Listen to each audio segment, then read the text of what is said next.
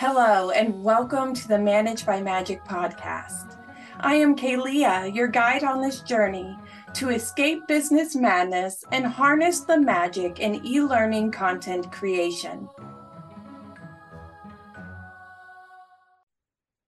Accessibility in virtual education.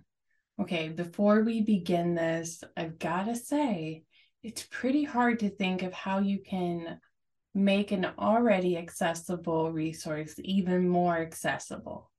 If just about everybody has access to it, doesn't that mean it's accessible? Yeah, no.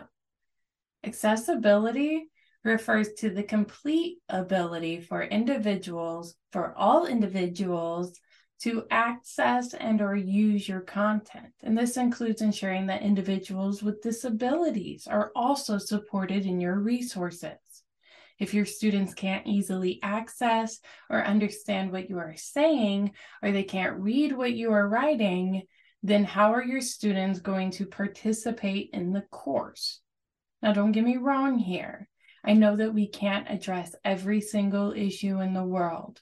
No matter how hard we try, no matter how much we want to help those around us, we just can't do it all. But there are several things that we can do to help people access our information in many, many ways. And the more we can bridge gaps of accessibility, the better we are supporting our students. Visual impairments, for instance. For students who are visually challenged, it's important to remember that they have several options available. Today, there are Braille systems that convert words to Braille and lift different dots so the users can read the material with their hands. There are apps that read out the words on a web browser page or what the mouse is hovering over. There are a multitude of programs across the internet that are there to help people read the content that is available. Many phones now have additional options that help visually challenged people navigate their phones without hardly a problem. Because of technology, those that have disabilities are able to join in and contribute to conversations in more ways than ever before. And to further assist these individuals, we have to do as much as we can to support their learning. We can even be sure that we mention we are going to provide options for larger text documents. That's not a hard do, and it's something small that we can contribute to provide students with an easier learning experience with us. Color blindness. Now, you may not think of it this way, but color blindness can, in some cases, be a disability. For many people, color blindness affects their daily life. Most websites and applications are designed with color blindness in mind now. They have a feature that increases the contrast of the colors to make the content more visible. Many website hosting systems already have this feature built into how they are set up, and you can usually find these settings available underneath your account settings or website settings. Keep in mind, too, that many browsers also have the same option available. But being conscientious of your content contrast and how it affects those with color blindness is another step you're going to have to make to have your work more accessible. Another way to make sure your website is accessible is to ensure that you have descriptions on every image available on your website.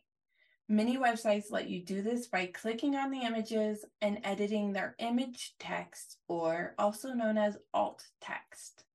To kind of get a feel of how an alt text works, think of it this way.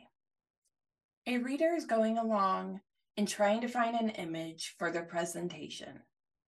They're finding it very difficult because none of the images have alt text, so they can't tell what pictures are going to actually work for their presentation. Well, up pops your website because you have an alt text available on your images. Your website pops up in front of your brand new prospective client. That is amazing. Not only are you helping to make your content more accessible, you're making it more searchable. Readability and contrasting colors, here's more food for thought. What if someone who isn't completely colorblind. They can see pretty well, but they can't read your website. The reason may be because you've chosen colors that are too closely related on the color wheel. The contrast is too much or too little, and instead of having a nice visual experience, your potential client has left because the experience gave them a headache. Readability isn't just talking about colors. It's talking about the different types of fonts that you've used to connect with your students. If you use text that is difficult to read, then they are not going to be able to understand the content easily. This makes your website inaccessible for pretty much all of your students. Continually using all caps, flashy, or alternative types of text is a great way to get someone's attention. That is correct.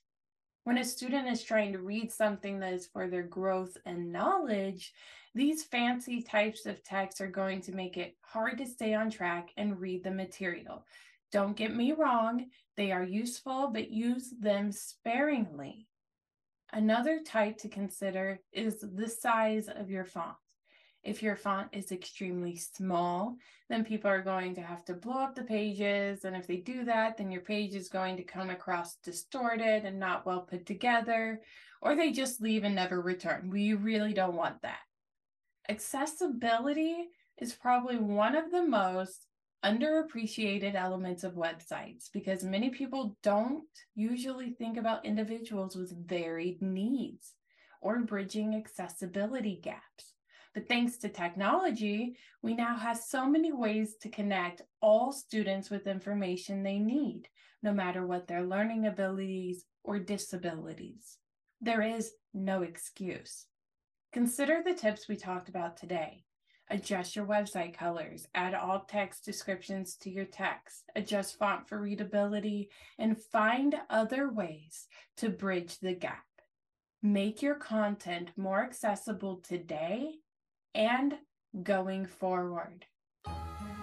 Thank you for joining me today. Subscribe to stay updated as I will be back each week with more tips, tricks, insights, and overall motivation that will help you in e-learning content creation.